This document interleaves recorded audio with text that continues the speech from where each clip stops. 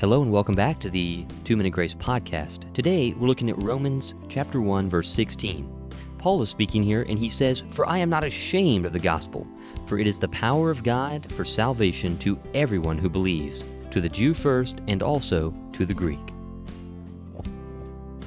Ben, I'm not going to lie here. This is one of my favorite verses in all of God's Word. And it's one of my favorite verses because, number one, Paul says he is not ashamed of the gospel. That is an attitude that all of us should have today. We should not be ashamed of the gospel. And Paul gives us that reason why.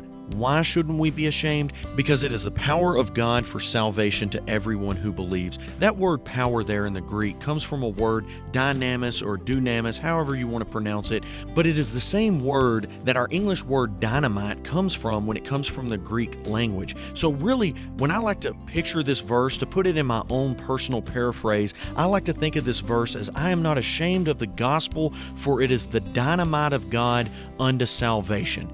Dynamite, when used, I think of gold miners where they were trying to get to the precious gold in mountains, and they use this dynamite and they blow the rock apart so that they can get to the precious gold inside. And this makes me think of just a rock solid heart.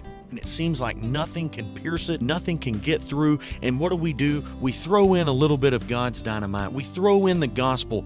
We don't have to worry about whether or not they will receive or reject based on the way we present, because God's gospel is like dynamite to the human heart. So as you're listening to this today, just remember that you, as a Christian, as a saved believer of God, you shouldn't be ashamed of the gospel. It's a powerful tool that we have, and we're blessed to have it. And thank you for just spending a couple of minutes with us today looking at God's Word and receiving some of that power. Hope you have a blessed day.